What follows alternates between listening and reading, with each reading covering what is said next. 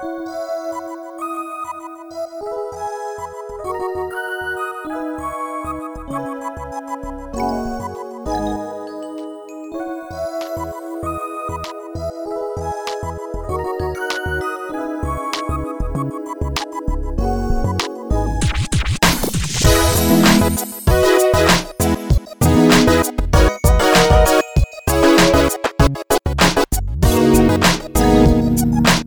and welcome to Fans of the Genre 11 for January 16th, 2017. I'm Brian Swanson. I'm Mikey Krieger. And I'm a failing pile of garbage. That we all love dearly.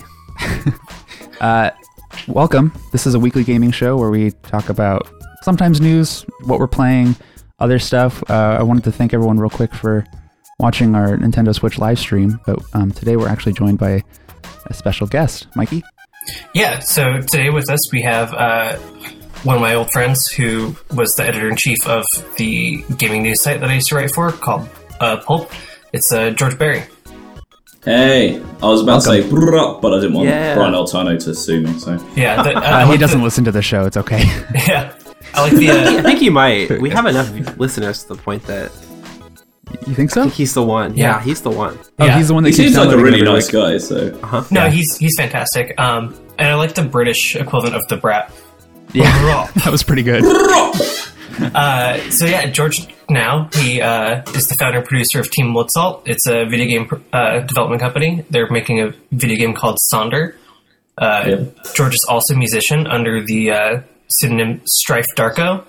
He has the EP up on Spotify and SoundCloud and wherever else you want to find your music at. Yeah, I said iTunes, but don't buy it. Yeah. Okay. Yeah, don't Just get it for support free, music. you know. Okay, yeah. Well, yeah, thank you so much for joining us, George. Good to have all right. another guest. Thank you for having me, and thank you for making me your first international guest, or at least international where I'm actually in a different country. Yeah, that's accurate.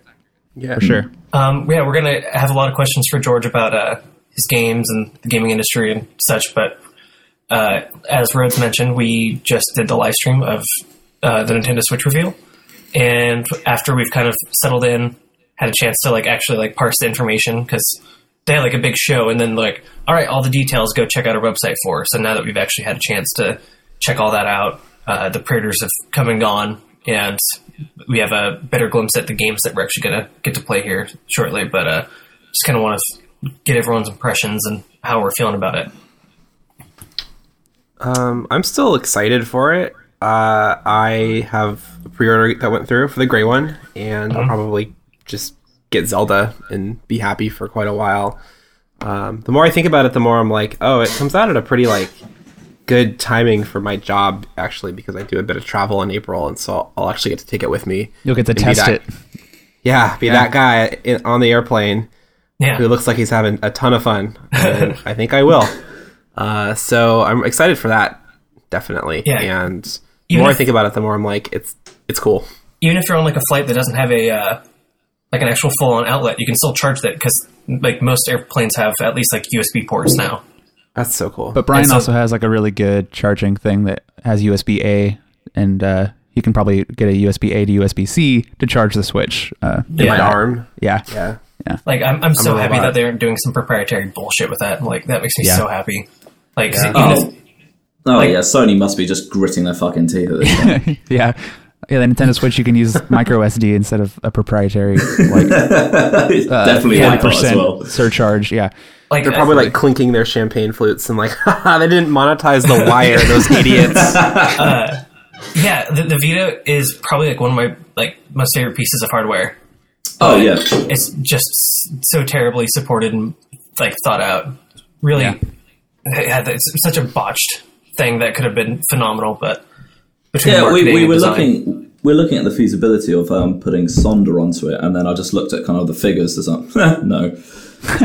Yeah, it sucks because it's a beautiful piece of hardware that just has so many tiny little problems that add up to a really shitty situation. Oh, it's stunning. I'd argue it's better than the 3DS and stuff, but it's literally just... Too. Yeah, it's what Sony is to handhelds is what Nintendo is to consoles, so... Which is, why I think the Switch is brilliant, because they need to revive their console market, but they're doing it in a really interesting way that like taps into what they've done well, like since '89 or whenever the original Game Boy was released. Like they know handhelds. Like they'll beat anyone at that. And so that they're merging the console and handheld into one like real interesting thing. Like it's like the best things about the Wii U and the best things about the Vita, and they're like putting it into just this piece of tech that just seems really beautiful. And like I don't regret my Wii U purchase, even though I bought it at like $400. Like I played so many great,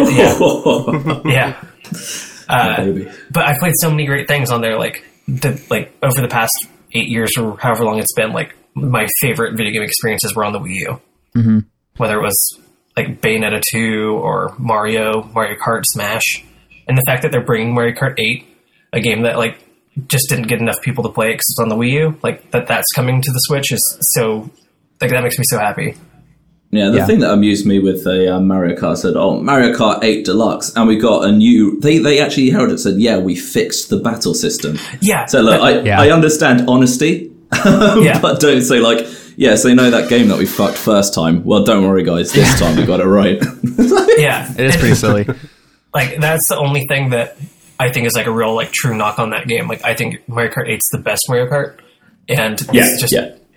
Like, it's such a fucking disappointment that, like, Battle Mode, which is one of the most, like, nostalgia-inducing modes of Mario Kart. It's like, like Mario Kart 64, like, running around the, like, skyscraper with the balloons and the block for it, like a lot of people have, like, really strong, vivid memories of that, and the fact that they couldn't recapture that kind of feeling was a huge miss. Kind of a bummer. Yeah, but, like, the trailer of it, like, watching that Battle Mode, it seems to have that same kind of intensity, and I'm excited. Does anyone know anything about like the backwards compatibility or anything like that? Because it's got 5 launch titles and it's cartridge based. So is that literally just 5 games or? Yeah, I don't think they've mentioned anything about like digital backwards compatibility yet. But I'd actually be willing to bet that Nintendo decided to just do a hard reboot on all of their online services with this one. Like, I don't think you're going to be able to get access to your like previous purchases, and there's obviously no way to.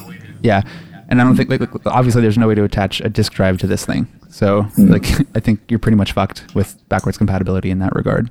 But if they do this right though, like everything moving forward, like this is what we've been saying since the Wii and the 3DS. I know, but like you should have just like this huge Nintendo library that you should be able to access whenever you want. 100%. And I was talking to my girlfriend and myself in the shower actually about why I got a theory that Nintendo are terrible at business when it comes to consoles, because you look at like the Generation 1 Nintendo Entertainment System. That was great. That came out and they marketed it as a toy, which kind of took the attention away from the great video game crash, which is also incidentally one of the reasons why people used to say that video games are for boys, but that's for another day. Right. They're the cause of that. But then SNES, great. Super Nintendo, gotcha. N64, not a huge commercial success, but like big enough. GameCube, and then Wii came out, and everyone shat the bed with the Wii. Yeah, and they're like, this is fucking intense. Then Wii U came out, and it just shows that even Nintendo themselves didn't know why the Wii was successful, because if they did, then they carried on. And it's this weird thing where they said, we want to keep the Wii brand name, right? The Wii brand name is fantastic. So what are we going to do? And they should have just looked at, Sony, who just said, let's just call it PlayStation 2. Right? The Wii 2, yeah. Yeah, exactly. Wii 2 would have fucking nailed it, but they just said, you know what? Nah, I got it. Boys, sit down, get ready. Wii U. And no one put up their hand and said, that's dumb. They're just like, yeah, roll it. Bring out the cocaine, we're done here, boys. And just rolled it out. Yeah, I remember watching the announcement presentation and seeing the Wii U, the actual box itself on the stage, on its little pedestal or whatever, looking at my friend who was watching it with me going is that a Wii? Is that a new thing? I can't even tell from here. It was so confusing watching that presentation. I don't know. Yeah. For me, it was the first trailer where it's everyone's in those weird Hollywood Squares boxes, and they're these little tiny living rooms playing it, and you just see everyone using the exact same controller that was on the Wii, and they never really explain in any fashion in that commercial this is a new thing, this isn't you just buy the tablet and then it works with your Wii. There was just a huge disconnect there. Right. And I think what is a problem for the Switch trying to recap, like George was saying, capitalize on that, like what made the Wii great is that the Wii had Wii Sports, and like everyone was like, oh, you have to play this thing, like it's got, you know, the boxing and the bowling and the baseball, and like it's great. And them not putting 1-2 Switch in the box with the Switch. Oh, and charging $60 for it? It's 50, but yeah. Okay, well, either way, the money is such that's a whole conversation on again why their business practices are just yeah. No, like because even Nintendo Land was I think only included in the deluxe bundle of the Wii U, but still was like packed in. And I think that even if you wanted to buy it separately, it was like $30, 20 or 30, which is a little bit more palatable, but still sort of a mistake. I don't know. And I really like Nintendo Land. I played quite a bit of it with my brothers when I first got my Wii U. So. Like, and I'm not as sold on 1-2 Switch yet. I am. I think it's going to be great. Just once, though, I'd like them to advertise it realistically, because no one ever looks that fucking happy playing games like that. There's always like, because those motherfuckers playing it there, they do not play games, so there's going to be like, oh, so I hold a gun like this? Okay. Like, it's, I know it's quite like a cliche, but I just kind of want people like slightly out of breath eating Cheetos. Like, not in their pants and stuff, like, not that far, but just, like, honest, just, like, oh, Christ, like, it's, we're having fun, but not just, like, we're models, like, I know, it is sort of frustrating, because, like, I don't think I ever smile that much when I'm, like, watching or consuming any form of media. I don't know. Yeah, I mean, watch me stream, I'm just, like, dead face, staring at the PC. Yeah. I don't know, like, milking that virtual cow looks pretty great. I know, I think I'd be smiling if I was milking a virtual cow. I'm pretty excited about the Switch. I think that like it sort of feels like a garbage fire that's just like hurling down a highway and it has to come out at a certain point, right? Like some of this stuff isn't ready yet, like the online service, the app. But I just like I like it, as frustrating as they are sometimes. I have to give them credit for like just doing their own thing and trying new things with the way we play games. Oh yeah, and I mean. Like when I first saw the announcement, full chub, raging, and then I saw the one like a couple of days ago, and it's half chub, waiting for Reggie to come along, and he's either going to like pat it to fruition or just like punch it as hard as he can. Right. Depends how good he is at milking that virtual cow. Yeah. I'll bet Reggie's probably the best at that. I bet he is like he got the high score for milking cows. Yeah. Is milking that virtual cow? Is that a good description of Nintendo's virtual console? Oh wow, very good. Yes. that's I don't know, milk actually seems to come out of the virtual cow. So I think the one thing that's like kind of made me a little not disinterested totally, but like that I'm like really kind of like fuck, you guys really dropped the ball is that like how on PS Plus you get like the free games. On this you are like essentially renting a game for a month that they choose. Yeah. With their online services. Like and it's like $15, isn't it? $15 a month? So I don't think they've given a price point for what their online service is going to be like, but it's NES. It's worded like NES or SNES game that you get to play for a month, and then the SNES games might have online play. Yeah, which I think that's really cool. But the fact I agree that it's weird that like you don't get to keep it, and they get to choose. But I heard one interesting take that I hadn't thought of, like Nintendo getting to control which game everyone is talking about at once could be really interesting for the community. Like we're all talking about the same thing and like learning new things about it, or maybe they like give you an old game to play in an existing franchise that they're about to release a new game for. So it like builds up hype for like, now they're not going to do this, but like what if they gave us Super Metroid and tied the release of this like online game that we're playing together with the release of a new Metroid game? Well, I think they would totally do that. PlayStation does that. Yeah, like, but what I'm saying is that I don't think they're going to make a new Metroid game. No, that's what I was getting. Rest in peace. Yeah. You reckon? Because I mean, they aside from that little 3DS one, they didn't do one for all of Wii U, unless I'm missing a trick. And there was a little bit of an outcry from it. Yeah, no, like a Metroid game came out like 4 or 5 months ago, but nobody is the Federation Force game. Just exactly. It's like, oh yeah, that was a thing. It's like they just do such a like yeah. Everyone wants a Metroid game. All right, let's make a game that has the name Metroid in it. It's like, what the fuck are you doing? Yeah, it's almost like they didn't have market it. Like there's like a design doc with like, these are the features we want in a game. What brand should we attach to it? Okay, you joke, but I actually think that is how they work sometimes. No, Like that they'll build systems and mechanics and levels and stuff, and then they try to fit it to an existing franchise. Oh, yeah, 100%. I mean, Ocarina of Time was built off the Star Fox 64. Like, they brought a lot of the programming over from that. Yeah, you can get an Arwing in the game if you get a Game Shark, I think. Because they use that to... What's the Dragon Boss? The Dragon Boss, the Fire Temple. He Volvagia? Is actually... Yeah, he's based... Actually, he isn't just based. He actually uses the same tracking, pathing methods that the AI fighters use in Star Fox 64. And that's actually how they did it. Interesting.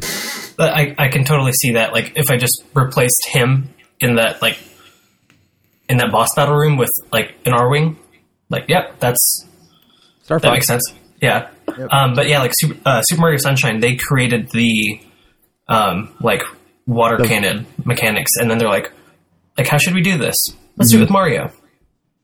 Like, that's how they create a lot of stuff. But I guess like, while I am sort of hoping that it's just a translation error and that they backtrack and say, actually, you get a free game each month. At the same time, with my Xbox, like, games with gold, I don't really play that many of those games. And if I get, like, access to one game a month and then, like, play it a little bit and then put it back down and then don't notice that it's gone, like, it's not the worst thing in the world for me, I guess. Yeah, and it does incentivize you actually playing it, like, when it comes out. There's an expiration date. Yeah, but... Yeah, there's just something about them, like, taking a game that's, at best... like 22, 23 years old. And then just like, I understand that like development's a lot harder than we give it credit, but just, it's like, that's a game that's, quarter century old at this point. Like the development cost to like make that isn't the same as the development cost to make like Rocket League, which came out released on PS4 brand new for free with PS Plus. Again, like that's bang on. I mean, if they say, for instance, they said, look, it's going to be $10, $10 a month, and everything from like GameCube down, we have like Netflix. You can just play it from Netflix. One of the things that really gnaws on my bunghole a bit is when people say that like, sorry, that was gross. That's good. when people say, oh, you can't put like N64 onto a Wii U because it's got a different firmware on it. So, well, number one, you're an idiot. And number two, you clearly don't know what emulation is, because emulation is literally that, is making a software firmware. I mean, that's how you can get Dolphin. I don't understand why, Nintendo just knock on Dolphin and be like, oh, hey, rather than pirating our games, do you, enabling the pirating of our games, would you just want to do it for us? And then, rather than us doing it in, basic CRT monitor resolution, why, we'll just use your thing to upscale it to 1080p. Because remember when Super Mario 64 got released, and everyone was like, hype, I get to play Super Mario 64 in 1080p on the Wii U. And they basically went, about that. It's just the N64 version. Yeah, actually, with the NES Classic, I was listening to the Giant Bombcast, and I think they were talking about how someone cracked that thing open, looked at the source code, and it's actually just existing open source emulation software that Nintendo modified a little bit. So they're already doing this. Like they're already emulating their own games. They could probably do it really well for the Switch. I don't know why they don't. It's really easy to crack that open and then just add more to it. Like, yeah, I heard that too. Like it took them a while to figure out how to do it, but then once they did, it really is just like, oh yeah, you just have to like format a thing, like plug it in your computer, format a thing, and then just drag and drop ROMs into it. Like, oh man, like if they did that, if they did the Netflix thing and say, hey, £10 a month, or $10, dollar dues. Yeah, please, thank you. Please say dollars from here on out. Real money. Yeah. Can I just say Brexit? Thanks, Donald Trump, because especially me, I employ quite a few people in America as well, and then my mum and dad was like, Brexit is for the local businessman, the English businessman. So, well, fuck you, because suddenly I have to pay a lot more for my American people. And now Donald Trump comes in and the dollar's a bit shaky. It's like, sweet. LGBT community is a bit fucked, but I save a couple of pounds, so... You know. Good for you, yeah. Yeah, swings and roundabouts. Yeah. They'll get over it. Are there any final thoughts on Switch, or should we move on? So yeah, I pre-ordered it. I feel totally like I was hoping it'd be like $250, but yeah. And it'll be cheaper probably in like next Christmas. But Yeah. I don't think it will. yeah, with Zelda and with Mario Kart, and like you know that they have to have something at E3. Like they're holding back right now. So Sure. Zelda is if Skyward Sword is like 45 hours long, and like now they have like a proper open world game, like reasonably like at least like 60 hours long. Sure. And then they haven't announced it, but like it's in a GameStop bundle, like for launch. Binding of Isaac Afterbirth Plus is on it, which is like the version of that game that came out like a week ago. I've already put a few hundred hours into Binding of Isaac, and it's super easy to continue to do that. Right. So I have like 200 hours worth of games to play at launch. So there you go. I'm actually, and like the Vita was the perfect place to play Binding of Isaac, and they never got Afterbirth at all. So the fact that I now have my Vita replacement and I have my favorite Vita game on it, like I'm totally set. I pre-ordered it when it went live on Amazon, and then I was like, I'm getting married in a couple months, and I shouldn't be spending money on this stuff, so I canceled it, which was kind of a bummer. But the more and more I listen to like people talk about it, and the more I look at the launch lineup, I'm actually pretty happy if I have to wait a little bit so that I can have more games to play. Well, and you have a Wii U, right? I have a Wii U, yeah. So you're not missing out on Zelda. So. Ostensibly, I could play Zelda on the Wii U. I feel like I'm going to want to play it on new hardware, but it's probably going to be pretty similar. And like I'm probably going to get one through Switch. I'm going to get Zelda, and I'm going to get that, and like I can just pop over to your place and play it. So you can just bring a cool, your cool new fancy console boy over there. Yeah. Hip new millennial console. No, like I am absolutely a Nintendo apologist, and I will buy most of their hardware day one. And I don't really play my 3DS anymore. Aside from Pokemon, and my Wii U, I haven't touched in quite a while, but I played so much great shit on it that I'm totally fine with, the money that I spent on it, even though I had long stretches where I didn't have anything to play on it. They're just that good at making video games. Cool. I'm excited for the Switch. I'm gonna get it. Yeah. Yeah, I never really pre-order anything, to be fair, because you always know the first wave is going to be, has a potential to be rocky. Yeah, I sold my PS4, I sold my Wii U, my girlfriend's got an Xbox One, but I personally have a gaming PC, and as part of the master race, I'll never muddy my paws with you filthy fucking casuals. So. Hey man, I have one too, but yeah. So I did have one thing that we kind of talked about on the stream that I was going to bring to you, George. So we know that From Software has been confirmed to develop. I was just looking at that. Yeah. If they made a Bloodborne type Nintendo exclusive From Software game, would that be enough for you to get a Switch? Because I know that you adore the Dark Souls games. Yeah, that probably would. If I'm honest, I'd probably drag the bare helmet of my penis through a mild broken glass to play another From Software game. So, yeah, no, like I would adore that. Like, what I want them to do, if they don't do that, I actually want a better way to play the original Dark Souls. Like, I want them to do what they did with like Scholar of the First Sin, with Dark Souls 1. And if they put that on Switch, that's how I would play it. Oh man, if they did Dark Souls Redux, I can't even think of anything gross to say for that. That would just be amazing. I would love it very much. Yeah. No, like whenever they were like, all right, we're gonna do like a deluxe version of a Dark Souls game. It's like, oh fuck yeah, Dark Souls 2. I'm like, come on, like do Demon Souls or do Dark Souls like Dark Souls 2 is. Because allow Dark Souls 2. Dark Souls 1 is probably the best one. If you take game as a game, like when it came out for its time, like Dark Souls 1 is by and far the best one. Yeah, like now to play like Dark Souls 3, I think even maybe over Bloodborne. It's Yeah, really can you imagine Bloodborne at 60 frames per second though? Oh my days. Yeah. That'd be pretty good. Just Dark Souls 3 is like, it's not the most inventive. It's not the most like visually striking. Like Dark Souls 1's bosses, I think, are just untouchable.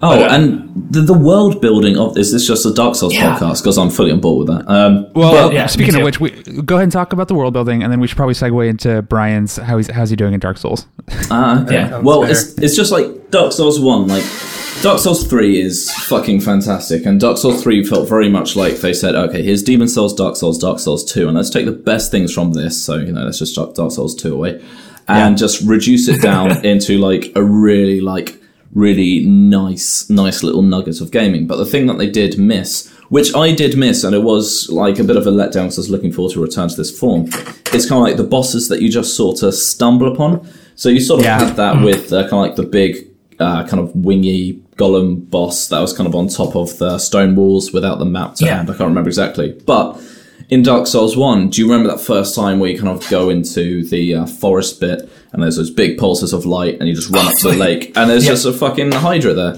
So, I just got murked, I'm dead. Sick, this is Dark Souls. And then in the Ash Lake at the bottom as well, with just like the soft music and then the environment, and again, just like, it's a full boss, but it doesn't have like the big... Yeah. I think Sick, This is Dark Souls would be a great like mod to throw in for when you die. Instead of you died, it's Sick, This is Dark Souls. the new life. So Brian's been playing Dark Souls for the first time because Mikey and I pressured him into it, basically. And he streamed it a little bit last night on our Facebook page, and I'm pretty sure I was the only one in the chat consistently for the hour and a half that you were doing that. Thanks, buddy. I popped in, but I didn't get it. I was busy. We were actually, George, we were watching a Big Fat Quiz. Oh, right, yeah. Yeah. Is that, no, Carrie Fisher wasn't on that one. She was on the other Jimmy Carr hosted one. 8 out of 10 cats.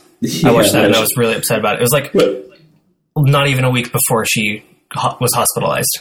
Oh, there was a question about what would you like to wake up to on Christmas Day, and then my girlfriend said something to the lines of, well, I imagine she probably just would have liked to wake up at all. Oh my gosh. I thought the exact same thing. I was like, oh, fuck. Yeah. Yeah. Like in retrospect, that there were a lot of great jokes in there. It was like, oh man, like if only they knew like a week ahead. Oh, Christ. Can you imagine? But she's great. So Brian is still wandering through the first part of Dark Souls. He just beat the Taurus demon. Nice. I did, yeah, that was really interesting. It was hard, but I really enjoyed it, which is, I think, surprising for what I sort of expected going into Dark Souls. It's, like, cool to just perfect that loop of, like, killing a bunch of guys and then getting, like, I wouldn't say getting killed very cheaply, but being very, like, getting to a new spot and then being very, what's the word? Ignorant of what's to come and just dying, and then becoming more wary of whatever mechanic is introduced to you. Yeah. And then doing it. So that's the beauty of Dark Souls, is that nothing's really cheap. Right. Right. I think you learn, I don't know, every once in a while you do get like caught off guard by someone around the corner and then you just kind of get owned. I don't know if, I would probably call some of those deaths cheap, but you do learn how to avoid it once you know it's there. Yeah. But like it's never like a boss that's like just totally like unfair. Yeah. Like you never come across a situation where it's like impossible to do. Like there's some stuff that's like really hard, but it's just like patience and like learning. Yeah. It was really fun to watch Brian, because he was spawning at the bonfire that's right next to the merchant, but he hadn't discovered the merchant yet. So I was able to like call him up, and I think actually we were on the phone and I was on speakerphone for the stream trying to guide him toward the merchant. So like, I don't know, what I've always liked about Dark Souls and all the Souls games is that like you can play it all by yourself, but I think that they're way more fun and more rewarding if you actually have like we've said, have a wiki next to you or have someone playing with you telling you how to play. Because like I didn't fall in love with Dark Souls 3 until I had George and our other friend James, who's also a a Dark Souls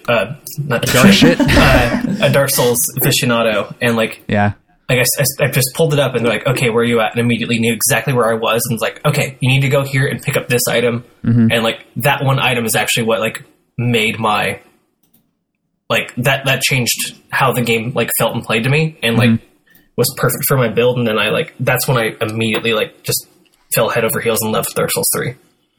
Word. And I probably would have missed that item had George not like forced me to go pick it up. Yeah. I hate the idea that that's a game that you need to just play completely blind. Because like you still need to like learn the skills and figure out that stuff for yourself. Like I would never like look at the bosses. I would just like look at the maps and be like, okay, where are the items? Like I don't want to miss out on like the Estus shards or an item that's like really important to my build. Yeah. Brian, you think you're going to keep playing? Yeah, because I'll keep playing as long as people are interested. Yeah, I mean, it was fun, like, seeing how frustrated you were, right? Like, that's enjoyable to watch, but then it was also even, like, more enjoyable to see, like, the satisfaction when you figured out how to beat that boss. Like, once you saw how much damage you were doing with that one attack. I don't know. It's like you said, like, every time I died, I saw why I died, instead of just being sort of, like, blinded by, like, some sort of garbage. Sure. And so I really enjoyed being like, oh, I'll just have to be a little more intentional with my attacks, and things like that. So it's fun. Yeah. Cool. Well, that's Dark Souls Watch 2017. Real quick, what kind of build are you playing, Brian? I'm still playing an archer, but I love this battle axe that I found too. Yeah, it's tough to make a go as like just a pure archer. Did you take out the dragon's tail? I was going to say, he's not there got yet. The Drake sword. Well, if you fought Taurus Demon. Right, Oh no, I'm getting confused. I got confused with Capra Demon. Ooh. There's a red dragon on a building that killed me. Right, so what you can do is get underneath that bridge that you're on, basically, somehow. Yeah. And then shoot... There's a ladder. There's a ladder, yeah. And then you shoot a bow at the dragon's tail, like, a lot. Like, hundreds of times.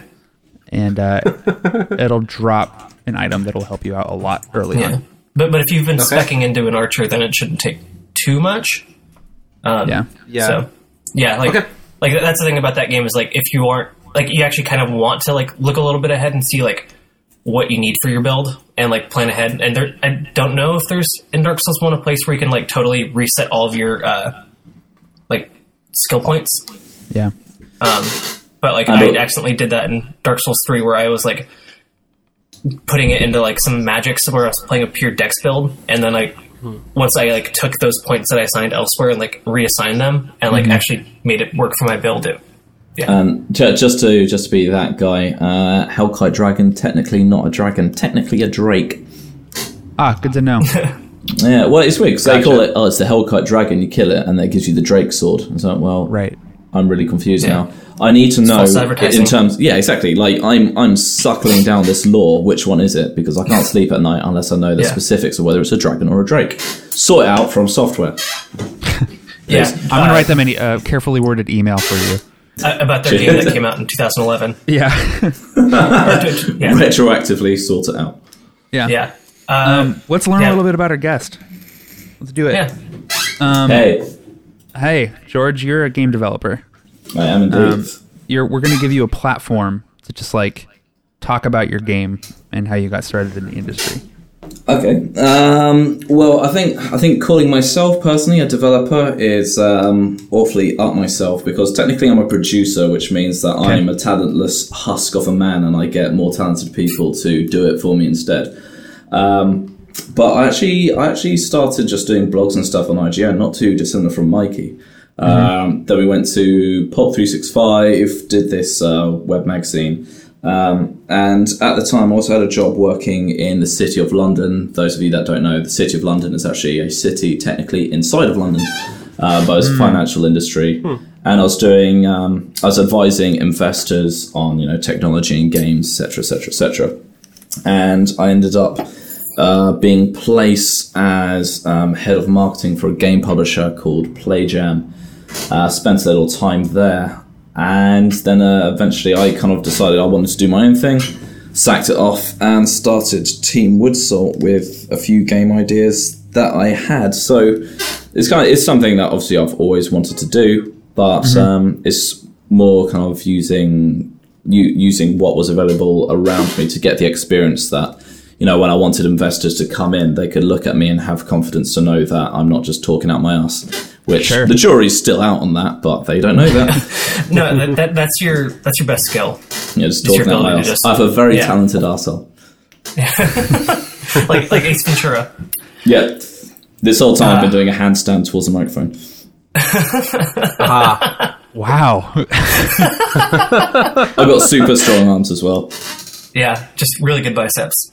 Gaming arms. Well, one day I'll have someone to hold. Yeah. So you're working on a game called Sonder. I am. Let's hear the. We wrote down elevator pitch, but you have 30 seconds. Go. Yeah, while you were here, like 8 months ago, I kind of did the same thing, and you went on for about 5-10 minutes. So take your time. That's short as well, man. Yeah. So, it's like the elevator pitch is like a running joke with pretty much so my girlfriend actually helps me with organising my shit because I'm a helpless whirlwind of a man. And also Zoe DiGiorgio, who's one of the writers for it as well, she's noticed it that we don't have an elevator pitch. But if I had to describe it, I'd say if you took the conversation mechanics of Mass Effect and The Walking Dead and put it in the graphical style of classic RPGs like Final Fantasy 7, 8, 9, and then kind of put it in a slightly sci-fi universe with tangent universes, ghosts, and question about existence that blends between player and game, then that would be my elevator pitch, which says a lot and nothing at the same time simultaneously. Yeah. So I think I'd heard the word Sonder before, but I've since Googled it since learning about your game, and I'm just going to read it based off of this one website. It says it's the realization that each random passerby is living a life as vivid and complex as your own, populated with their own ambitions, friends, routines, worries, and inherited craziness. And it seems like, from doing a little research, that's it's like an internet term. It's something that we all just collectively came up with and defined. It's not in any dictionaries anywhere, I don't think. Yeah. Does the game capitalize on that feeling of everyone living a life as vivid and complex as your own? Yeah, so basically the actual gameplay came from when I was playing Persona 4, and I found myself really enjoying the relationship parts of Persona 4, but I really disliked the combat sections.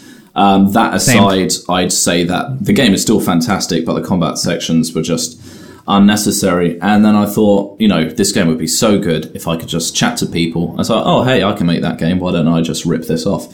So I did. And so the whole point of Sonder is that as you go on, your character that you play as, who is called MC, which actually came from when we wrote all the characters, we didn't have a name for the main character, so we reduced it to MC, letter M, letter C, and then we found ourselves saying it so often that we just named him EMCY. MC just made it into a name. I like it. But the whole thing is that your character is very plain, very boring, very Captain Jack everyman. Just imagine as a 21-year-old Drake. And the game is very much played through your interactions with other people.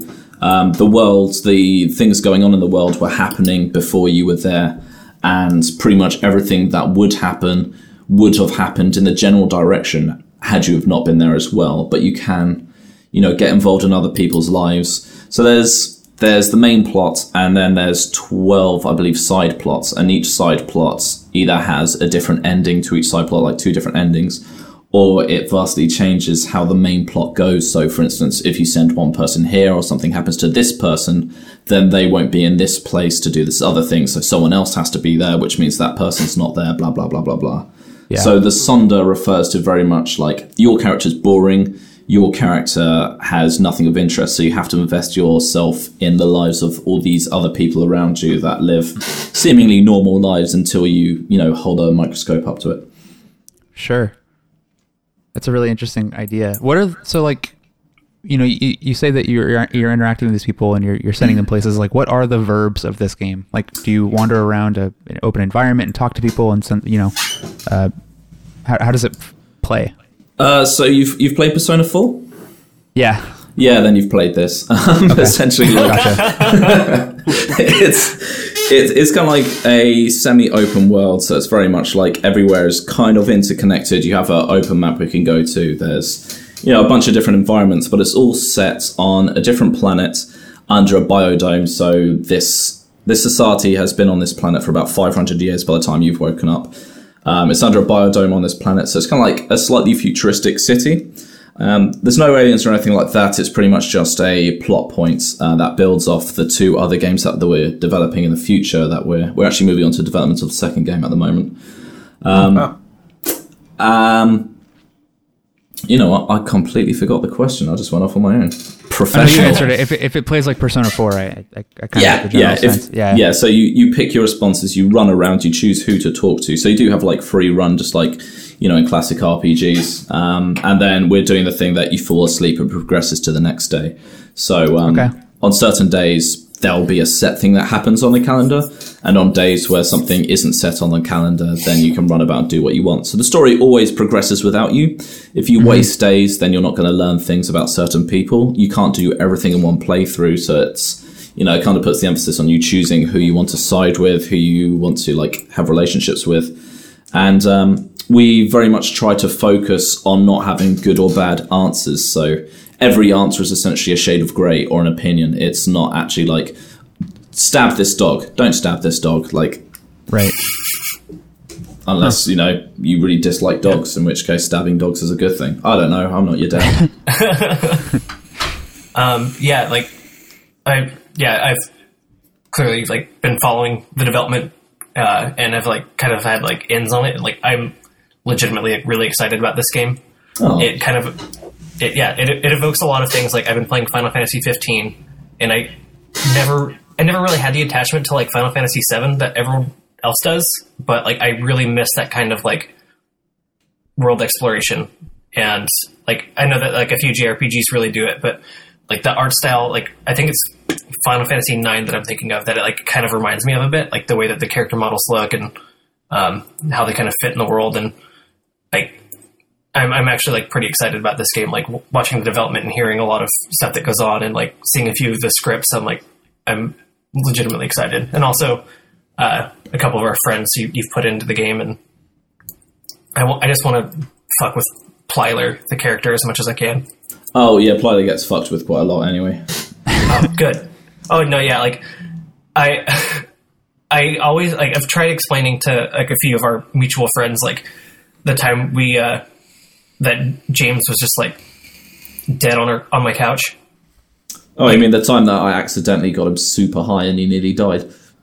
Yeah, he was like, and like just like a very, very little bit like that we got him like for like a normal human being, like probably wouldn't affect him that much. He was gone for like 16 hours and it was fantastic. Also, can I just say, what was the name of that weed shop we got it from? The Ounce. Okay, fuck that place. Because this is what happened. I went in there, I said, hey, yeah, so the last few times I smoked weed, I've had a super bad time. I just want like the most mellow thing you can. Like sativa is the one where it's just couch lock, right? And he's like, yeah, I mean, it might be indica, I don't know. But I was pretty sure sativa is the couch lock one, indica's the visuals. He's like, yeah. So, okay, so yeah. I just want like a super mellow, super low THC sativa. Yeah. It's like, oh, all right, man, no worries. I'm not even going to bother offending you with an accent. And he gave me this one, charged it, and I sat in the car. It's like 14% THC. I was like, I have no idea what that means. And then it said, oh, it's an indica sativa blend. I was like, well, this guy, he's chunky. He clearly gets high a lot, so he knows what's right. And then he was your stereotypical stoner. Yeah, exactly. Yeah. I mean, he was wearing a t-shirt, so that's about as smartly dressed as they get. And we smoked like, I put like the tiniest amount in this joint, and then me and James smoked it. It's like, oh no, it's completely fine. And James hardly, if ever, smokes weed. I think he's made like 2-3 times. Yeah. And then I made like a slightly stronger one, and we just descended into the depths of hell. Like both of us were just like, I constantly, I'm not sure if Mikey picked this up, but my fingers were just like digging into his sofa like I was being fucked from behind. Like my hand was just clenching into it. I remember that. It was unfathomable. And then it's like This guy, I told him, like, sometimes I used to have mental problems. So he's like, yeah, weed's still for you. It's like, cheers, man. I feel like you should be doing that. No. And yeah, you fuck me, so fuck that place. Go somewhere else. Yeah. Sonder sounds really interesting. That's great. Yeah, no, like legitimately, I'll like be eating alone somewhere, and I'll like look around the room, and I think I do experience Sonder like pretty regularly to the point where I get sad thinking about other people's lives. And my partner always makes fun of me for it. Like that's very un-American of you. Is it? To recognize that other people have interests and needs, and they have their own lives, and how dare you? Well, might have a different experience than you. Yeah. I don't know, but like people actually give me shit for like how it affects me sometimes. Like I can just watch a kid eating alone, and I get like fucking emotionally wrecked. It's weird. No, you have no idea how hard it was for me not to make a joke there when you put a pause after watching a kid make you eat made you feel. I was just gritting my fucking teeth so hard. Thanks for holding it in. I appreciate that. I was at a mall last night, and like there was this like little kid just like completely like not moving. He was like, you could tell like it was very clear that he was like kind of throwing a fit, and he was like laying on the ground like completely motionless. And I was like, oh, look at this little shitty kid. And then I like got up really close, and he was just like a few shades darker, but looked exactly like my littlest brother. And I was like, oh no, like I was making a lot of really just dumb jokes about like, I'm gonna go fuck with that little kid because he's just like laying in the middle of this mall like courtyard. Yeah. And like I was like, I'm gonna fuck with that kid. What is he doing? And then when it was like, they look just like my little brother. It's like, oh fuck, this is a human being. Yeah. Wait, sorry, can you just repeat what you were thinking? I just want to make sure I heard that right. We want to slice the audio a certain way that you... I'm not going to make this joke, and Mike goes, I'm just going to fuck that kid. No, what? No, I was going to go up and like kick him. I was like, fuck, I'm going to kick this kid. What's he doing? Okay, right. I'm going to kick this kid? Yeah, he was just laying in the middle of a mall. Like, he was just like laying there like dormant. I'm like, is he alive? I'm going to go like kick him to see if he's alive. I say like, poke him with a stick. Let's not condemn Mikey too much for wanting to kick a kid, because a minute ago you wanted to fuck him, so it's clearly an improvement. Yeah, I'm trying to... I need to choose the lesser of two evils here. I've made my bed. I don't think you do. I don't think you need to choose either of them. Leave the what kid video alone. games have we been playing this week? Brian, you want to go ahead and lead that conversation? Yeah, I finished Kingdom Hearts Final Mix on Sunday, I think after we recorded our podcast, and that was cool. I don't know. I really enjoyed it, and so I jumped right into Chain of Memories, and I've been really enjoying it as well. So what makes Kingdom Hearts Chain of Memories different from like the two main games of the series is that it's based off of this card battle system where you engage in like active like fighting against enemies. But any of your attacks or your friends' attacks are dictated by the cards you have in your quote hand. Mm-hmm. And so you can't attack unless you have a Keyblade card. You can't call Donald unless you have a Donald card. And there's a lot of really cool and intricate ways that the game allows you to combo cards and play them based off of what cards the enemy has played. That doesn't make it feel like you're just playing like Pokemon trading card game on the Game Boy Color or something. It actually feels like a very active and engaging combat system that I think makes you think a lot more from the get-go compared to like regular Kingdom Hearts games. Yeah. I'm glad that's really good. I'm glad it sounds like that's aged well, because I was really fond of it when it came out on the Game Boy Advance like 15 years ago or whenever that was. Yeah. Like I remember I just got like I never finished it, but only because I got to a boss battle. Like I think it's like the final boss battle against Riku, and it was so fucking hard. And like 10-year-old me couldn't figure out that game for the life of me. But I had the exact same thought. Like, oh, how does this compare against like Pokemon trading card game on Game Boy Advance? Like I actually had that same train of thought, and like it's so active and like it tackles it in a very unique way. And the cards aren't complicated. It's like Keyblade that does 6. Like Keyblade 6, like that's like the damage scales with just a number, and it's just like the card. There's no like real like intricate, like this card adds this many mana to your hand while doing X damage to the opponent. It's like no, it's like just a very simple like this card it does this damage. Like it's a very consistent like mechanic throughout. And you fight Axel, one of the antagonists in the beginning of the game. Right. That's where they introduced that organization 13 or whatever they are. Yeah. And like I just had this moment where I was playing that boss fight and I was like, and everything was clicking and everything was like just perfect, and I was like, this game is so cool. Yeah. So it's really good on the PlayStation if you ever have the urge to pick it up. Like they've done a really good job of taking a Game Boy Advance game and putting it on a PlayStation, and it's great. Did you ever play Batting Kaitos? No. Similar kind of combat mechanics. It's really cool RPG from the GameCube. That, like, kind of the same thing. Like, just a lot of people think that the GameCube didn't have RPGs or games, which, like, some of my favorite RPGs were on the GameCube. Batting Kaitos being one of them. Speaking of RPGs, I've been playing Final Fantasy 15. Yeah. It took me like an hour or two of game time. Like, you get past the tutorial, which is garbage, and then you're in this first area where you're like everything you can do is kind of limited, and like you first meet Cindy and you're just kind of like, oh, like I forgot that they made this awful character design choice, and like it's just so weird and jarring being in Final Fantasy but being in this open world.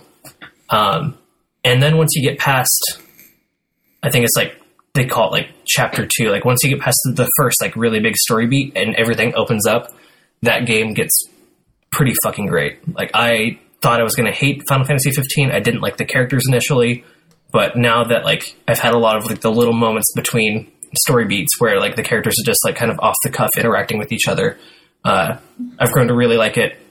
And I think I said a couple weeks ago, like it was just like very like Japanese in design in that like it's always like popping up menus and there's all these like little like you can kind of see clearly through like the game design where it's like, oh yeah, like they like kind of like you trigger this box and like it's very screen oriented. Like there's not a lot of like seamless stuff. Like you don't get into the car and just drive off. You get into the car and it pops up a menu. It's like, okay, where do you want to go? How do you want to drive? But at a certain point you get past it and you really see the beauty of that game. Like I kind of despised it almost for my first like 2 or 3 hours. And then I'm at the point now where I'm like totally enamored with it. I love doing just the really dumb, basic, filler side missions. How far are you into it? Like what mission? So I am around like level 20. I am at the point where you need to go meet, I forget what her name is, but like I can either go check out the Chocobo Forest or I can go to this story beat where I need to meet whoever the girl is that you send a message to via dog. Oh, right. Have you only sent the message via dog once? Yeah, I'm still pretty early in it. Okay, that's why you still like the game.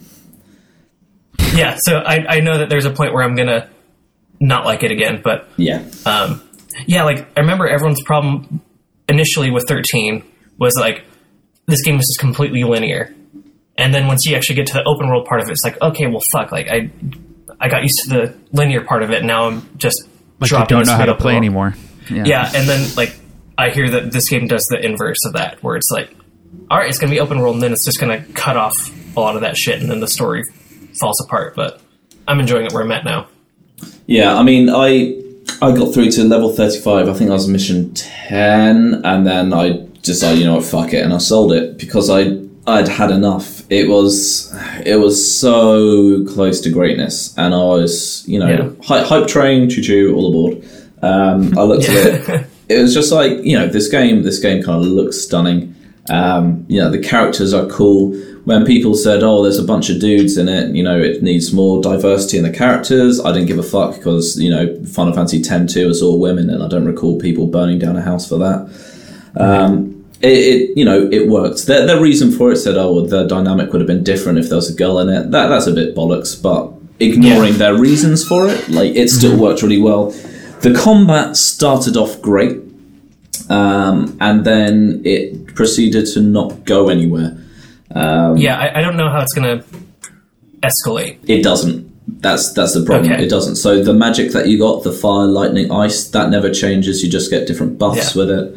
The boss battles. I hate how you equip it. Like, you like your D-pad. You choose between 4 weapons. Like certain enemies are like weak against axes, or they're weak against like a lance. And like the way that you equip magic, and that they're not permanent, like they are like single use. Yeah, like it's so fucking annoying. Like I just don't even mess with magic at this point.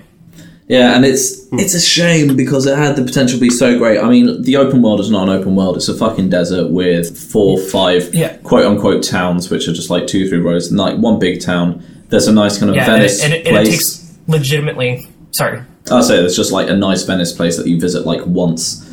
Yeah, and then like the Leviathan boss battle that you see in all the trailers, the actual game is nothing like it, and it's atrocious. The camera's fucking all over the shop, like everywhere. It's just a very poorly designed game at that point. Like they got the foundations really well, and it kind of feels like, weirdly enough, though it took them so long, that the game has been rushed.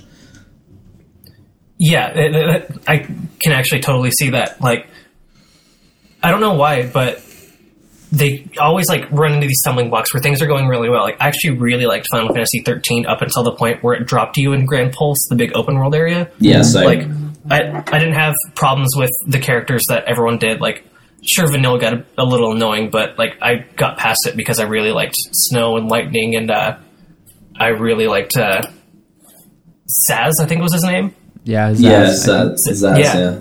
Is she the Australian one? No, that's the black guy. No, that was... Zaz, yeah. Vanilla was the Australian girl. And to be fair, she did get a bit annoying, but it didn't quite like break the game like it did for a lot of people. There were 2 Australians, weren't there? That's the other one, because they're from Grand Pulse. There might have been another one, but...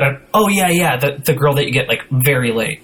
Yeah, black-haired girl with tribal tattoos. Yeah, and the thing is, like when you get her is when that game like falls apart, because they had the combat system with the paradigms that I actually loved, and then instead of like each character can be one of like, they have their 3 paradigms out of like a total of like 8 or 9, and you have to like mix and match the characters in your party based on that.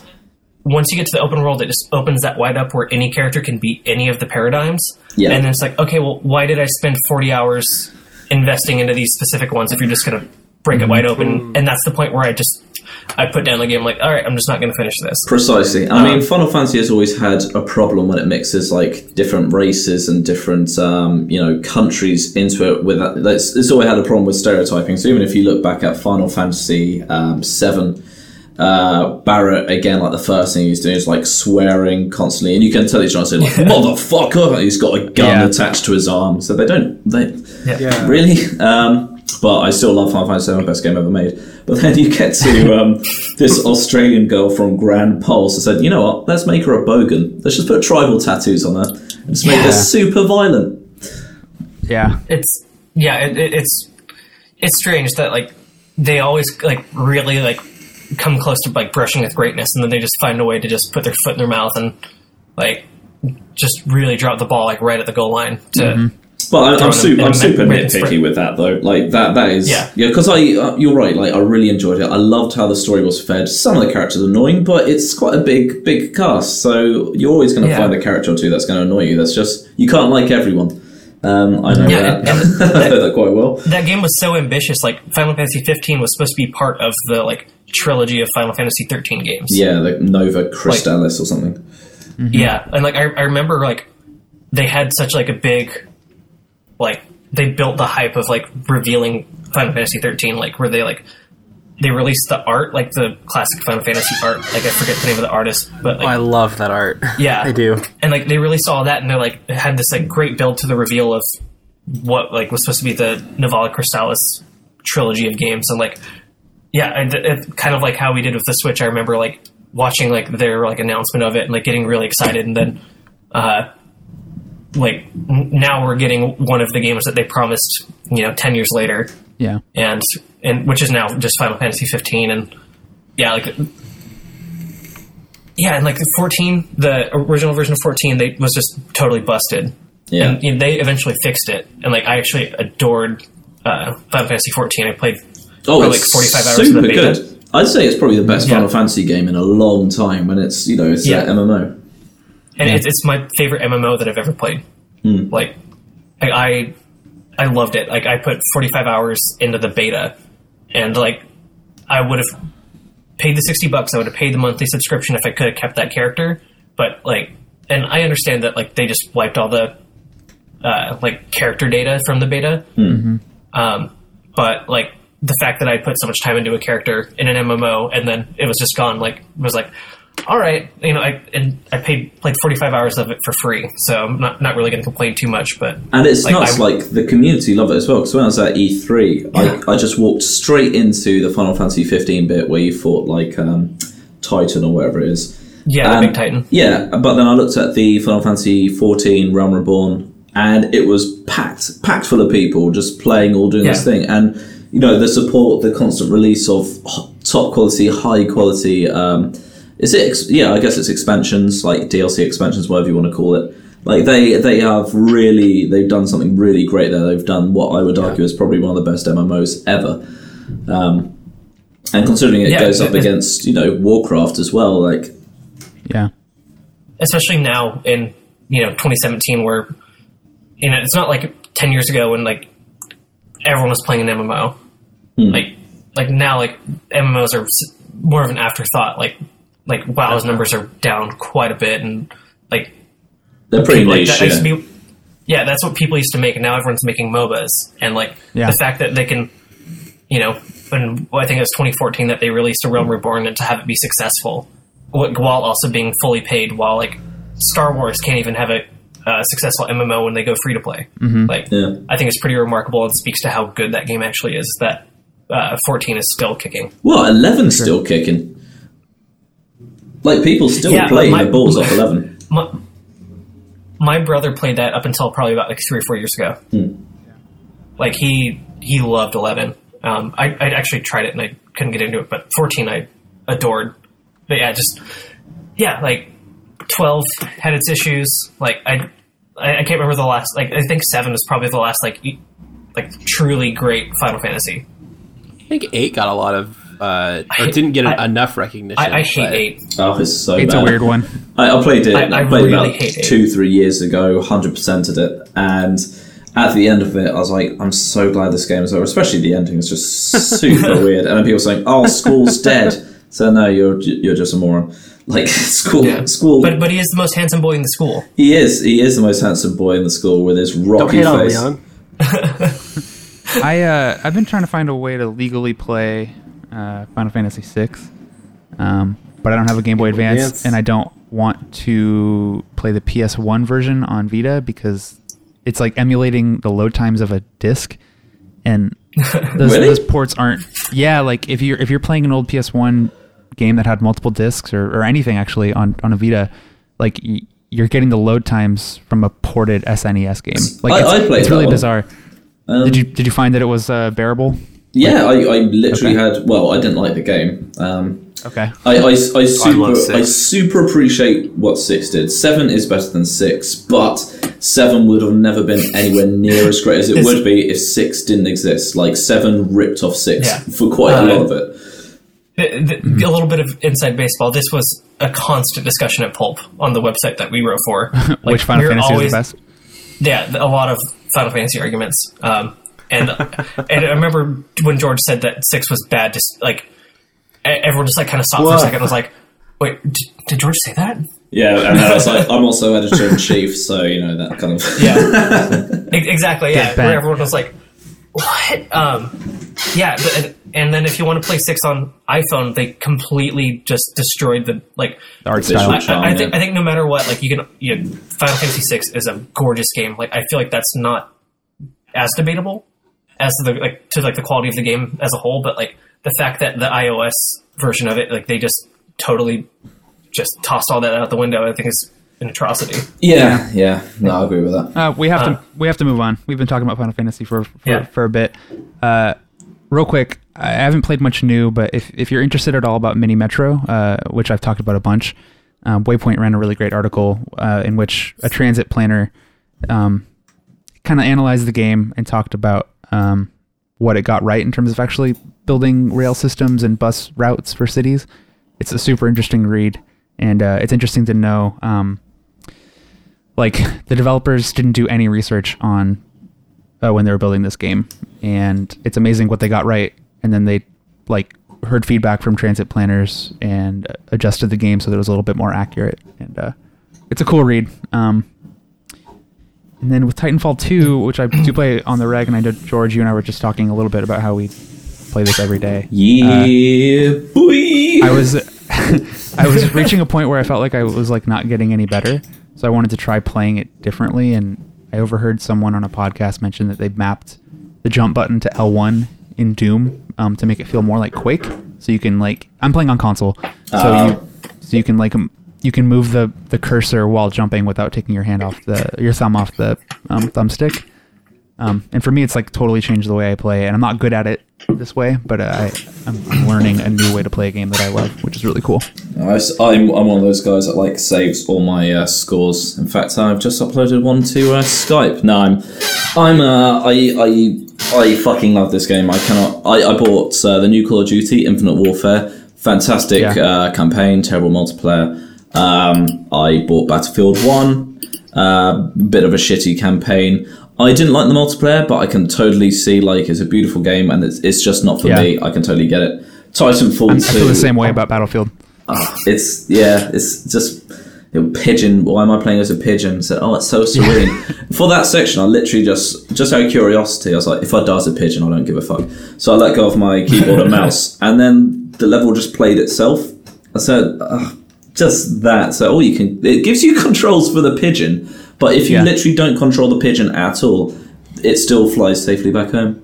So, whatever. But Titanfall 2, their campaign, short, but so good. And the multiplayer just so good. And it's tragic. I was playing this morning, and I just did the usual, like, good luck, have fun, kind of GLHF when we jumped in. Yeah. And then, everyone was chatty, everyone was joking, and then someone said, love you too, and I was like, thanks, daddy, and it's all like jovial. And then, and it was quite tragic, because someone said, oh, please don't let the community die, please don't let this game die. And then I responded, thinking I was funny, what is dead may never die. And that fucked him off, because I was like, oh, the community's not dead, there's 3,000 people playing online. I was like, that's not a lot, but it's, oh God, I can't comprehend just what majesty Respawn has done with their nimble fingers. It's so good. I often wonder about that, because like the way they set up the server is that it's like region based, right? So you're playing with people who are nearby, right, or on the same server or something. Ideally, yes, but that doesn't happen anymore because there's not enough people playing. Oh, it's okay. I wonder if you're playing on PC. Yeah, I'm playing on PC. It puts you into a server, and it's pretty similar. Mm-hmm. Do they do this on console, where when you're on PC, you can like do your clans, your factions sort of thing, and you can like join one, and then you can just chat with people in there. And on the PC version, while you're loading a game, you're still kind of in there just chatting to other people, like in your groups. I'm on the Reddit group. And so when I'm on there, we're just chatting while it's searching for a game and stuff like that. And it does so much right, so much right. Like the regeneration system, like you can regenerate your guns, your Titan, and your player. Just the perks, everything feels fair. If you're just a pilot on your own, you can still, take down Titans if you're kind of like good enough, or you can run and hide. It's like it's just. I love that game. It's so, and it's just fucking tragic that people aren't playing it because, they're Team Call of Duty or Team Battlefield. So just Team Titanfall, man. Just sack those two off. They've had their crown. It's fallen. I actually haven't had... Go ahead, Mikey.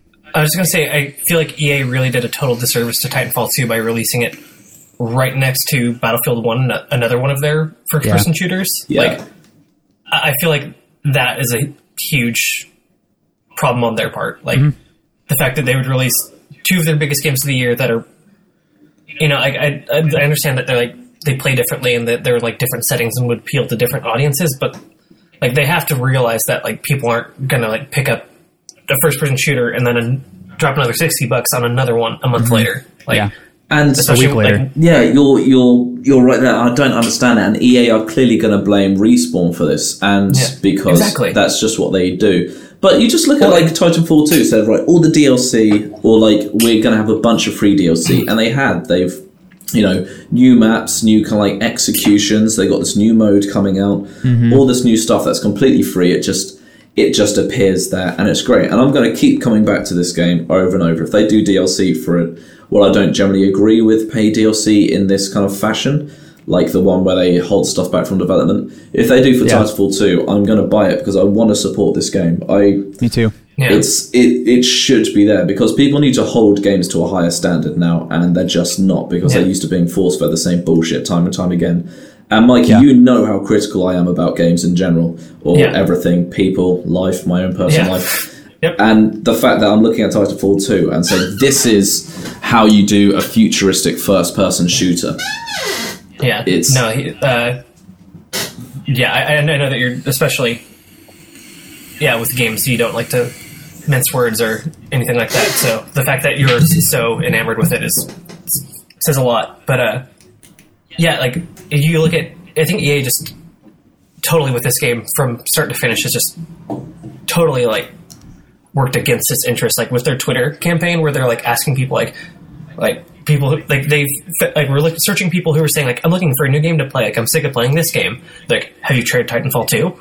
And people who are like, oh, I haven't played Titanfall 2 in a while. It's like, you should pick up Titanfall 2 again. Yeah, like it's pretty messed up. Desperately like harassing people to play their video game. Oh yeah. And then like what's like nothing's coming out right now. They could have released it right now, like which is I think when Doom came out last year. And like around then, yeah. Like, and everybody like adored it and like played the fuck out of it. And I came to it late, but like nothing's out right now. Like, I know, it would have been a good time, for sure. Or like, summer. It would have been a really good summer game. Yeah, like I was going to say March, but now with the Switch. Not March. And Mass Effect and everything else, yeah. Yeah, I think it was Waypoint. They were saying like, okay. Horizon. Yeah, Horizon Zero Dawn comes out like at the very tail, like the last day of February. And then Mass Effect. And like March would have been a bad time, but like right now, like where there's no first person shooters, like I if Titanfall 2 came out right now, I would have bought it and I would be playing it probably right now. Like it's just the fact that they released it sandwiched between Battlefield and Call of Duty is just it's just terrible decision making. Yeah, and it's just something that you see very much in kind of like old money kind of thing. So like Nintendo, the business side, old money, EA, old money, Activision, Bobby Kotick, satanic money. It's just all these things that people clearly. I don't understand how they can. It frankly boggles the fucking mind. It's infuriating. Yeah. It's too bad. Yeah. I haven't actually had any trouble playing on PlayStation 4 with other people, but I think it's because I'm in a populated area where a lot of gamers live. But if I was like in the middle of the country, I don't know how much luck I'd have. Yeah. Well, and I feel like PC, like their audiences have their things, and I feel like it's probably doing better on consoles. I think so. Yeah. Yeah. At least like taking the total population, like I feel like it's probably doing better on PS4. But well, I mean everything is, isn't it? Yeah. Well, we've been going a little long, and that's fine. But we should move into our hot takes. Unless there's any other games you guys want to shout out that you've been playing. Real quick, a game that's up for free on the Google Play Store and on the App Store. Yeah. I've been playing a game called Hidden My Game by Mom, and it's a very absurd Japanese puzzle game where you have to find your DS after your mom hides it from you. It's free. It takes like I made my friend who doesn't play video games whatsoever play it last night, and we got through it in maybe like a half an hour. Yeah, it's super easy, but it's really clever and unique. There's no way I could describe it and do a service to it. Just go download it. It's free. Hidden My Game by Mom, and it's beautiful. And there's a sequel that just came out too. So 2 free puzzle games that you should go check out and play and have a really good laugh at. Like when we were talking about you never like smile like that when you play games with the Switch. Like I actually was playing Hidden My Game by Mom like that. Downloading right now. It's good. It's phenomenal. My hot take is that foreign TV is way better than American TV. Between like Terrace House and I think really just like reality TV and stuff like that, because I've been watching a lot of like British like panel shows lately. I know that George has opinions on those. I like them. But, I think they're good. Oh, you do? I thought they hated them. You have to understand that what you guys get in America for our panel shows are like the top panel shows.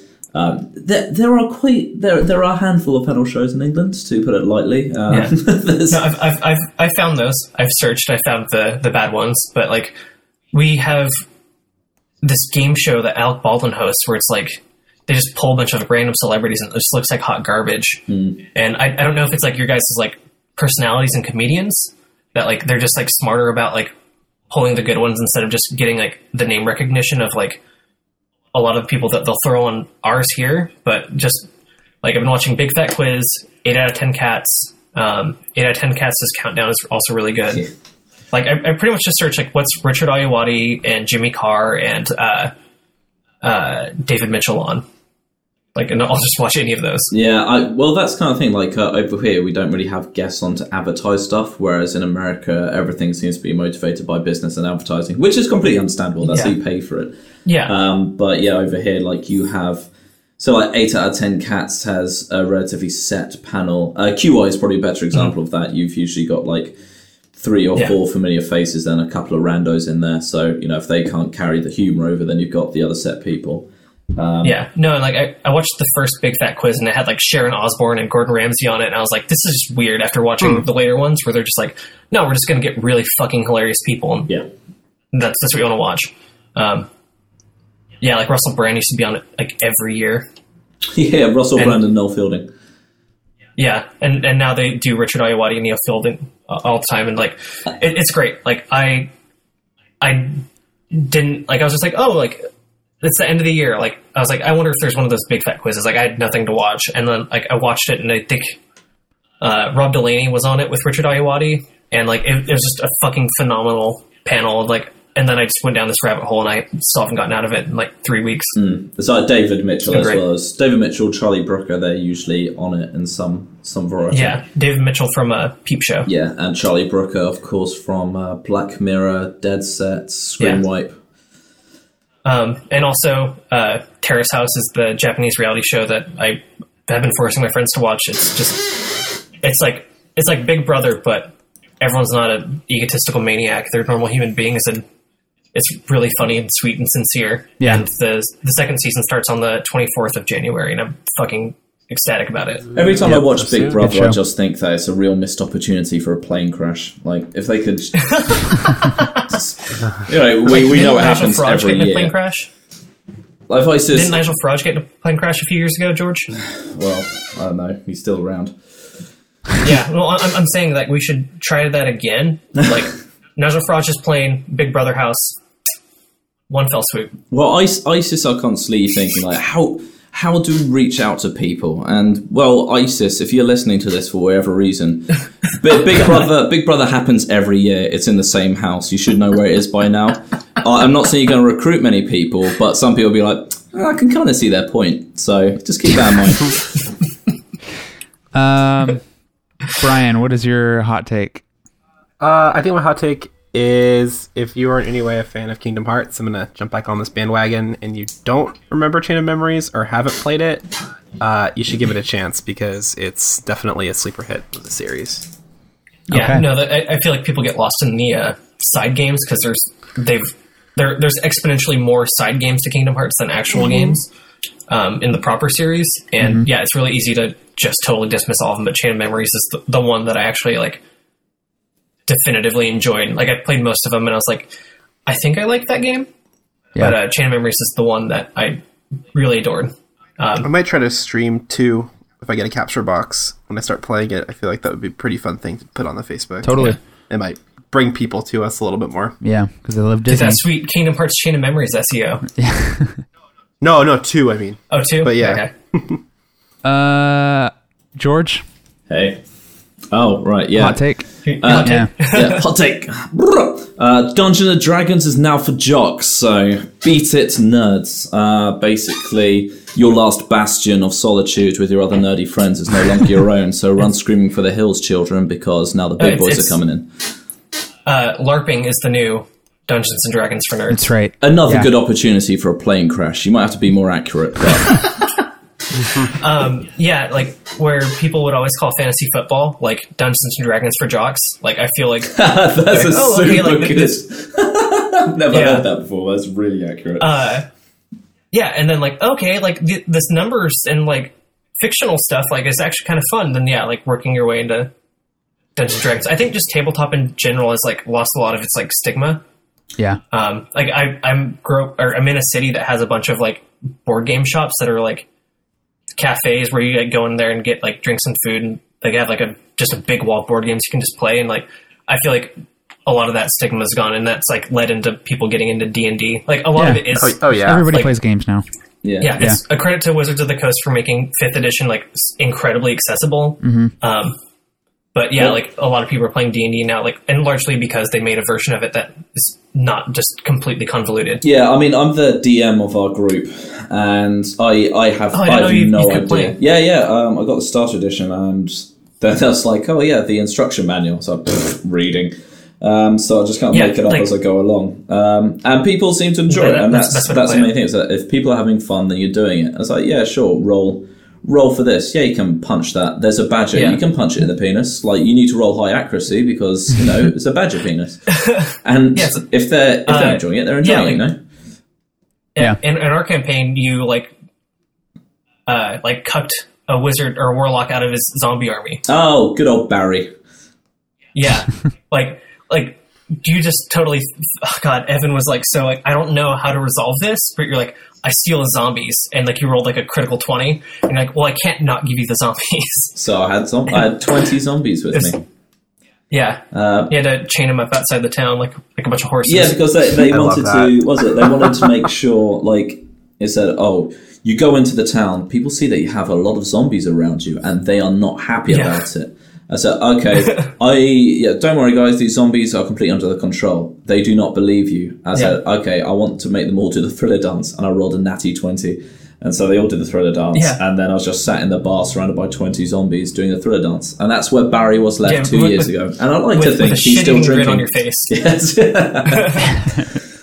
It was great. Yeah, like the current D&D is basically like, you just ask, like, can I do this? And it's like, all right, roll to see if you do it. Yeah. And like, it's not like, it's not totally like restricted by rules, and like it's very free form and like accessible. It's great. It's a power fantasy anyway. I mean, that's the whole thing. Yeah. And so, you know, if you don't know how to do something, if the players don't know that you don't know the technicalities, make something up. Just sure, do it. You can just totally wing it. Like, we don't play with like, oh, you need to worry about like finding food and eating like it's like, no, like just fucking play D&D. Like, let's just play a game. Like, and I understand people who do like the like, oh, we need to go forage for food and we need to find a water source, and like, I think that's what most people don't want to do. Like, no, it's a power fantasy. Like, I just want to go kind of dick around and do stuff that I can't do in real life. Like, I don't want to try to survive. Like, we're already doing that. Yeah, just want to walk around, kill orcs, and burn warlocks' tents. Yeah. Word. I'm going to keep mine very short because I thought of it. I think the new series of Unfortunate Events on Netflix is bad. I think you are a criminal. That's fine. I loved it. Thank you for listening to Fans of the Genre. George, thank you so much for joining us today. It's been cool to get like a different perspective on things and to hear from an actual developer. Thank you so much for having me. It's been a joy. You already said pleasure, so that was the word I was going to use. Yeah. I thought you were going to say thank you for calling me a developer. I almost corrected myself and said producer. But you're a dev. You're making games. I think it counts. It's all right. I'll take the credit. The rest of my team can suck it. Fuck you, James. If anyone wants to find more information on Sonder and follow its development, where can people go? Just from Facebook. New Donk City. New Donks. Just go to Facebook. Team Woodsalt. Rather arrogantly, I named it after my online persona, which is Woodsalt. Wood as in a tree, wood, and salt as in I put too much of it on my dinner and I'm likely to have a heart attack soon. And your avocados. And my avocados, Jesus Christ, yeah. Yeah, you put like a full container of salt on an avocado and just spoon it. Yep. Yeah, makes sense to me. Damn straight. You can find more on this show on iTunes, Google Play, Stitcher, everywhere.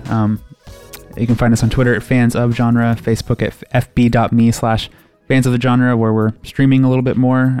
It's a little irregular, but we're having fun with it. And also fotg.zone. That's right. That's the best website. Yeah. I've heard it's good. Cool. we'll see you next week. Thanks for listening. Bye. Bye. Peace!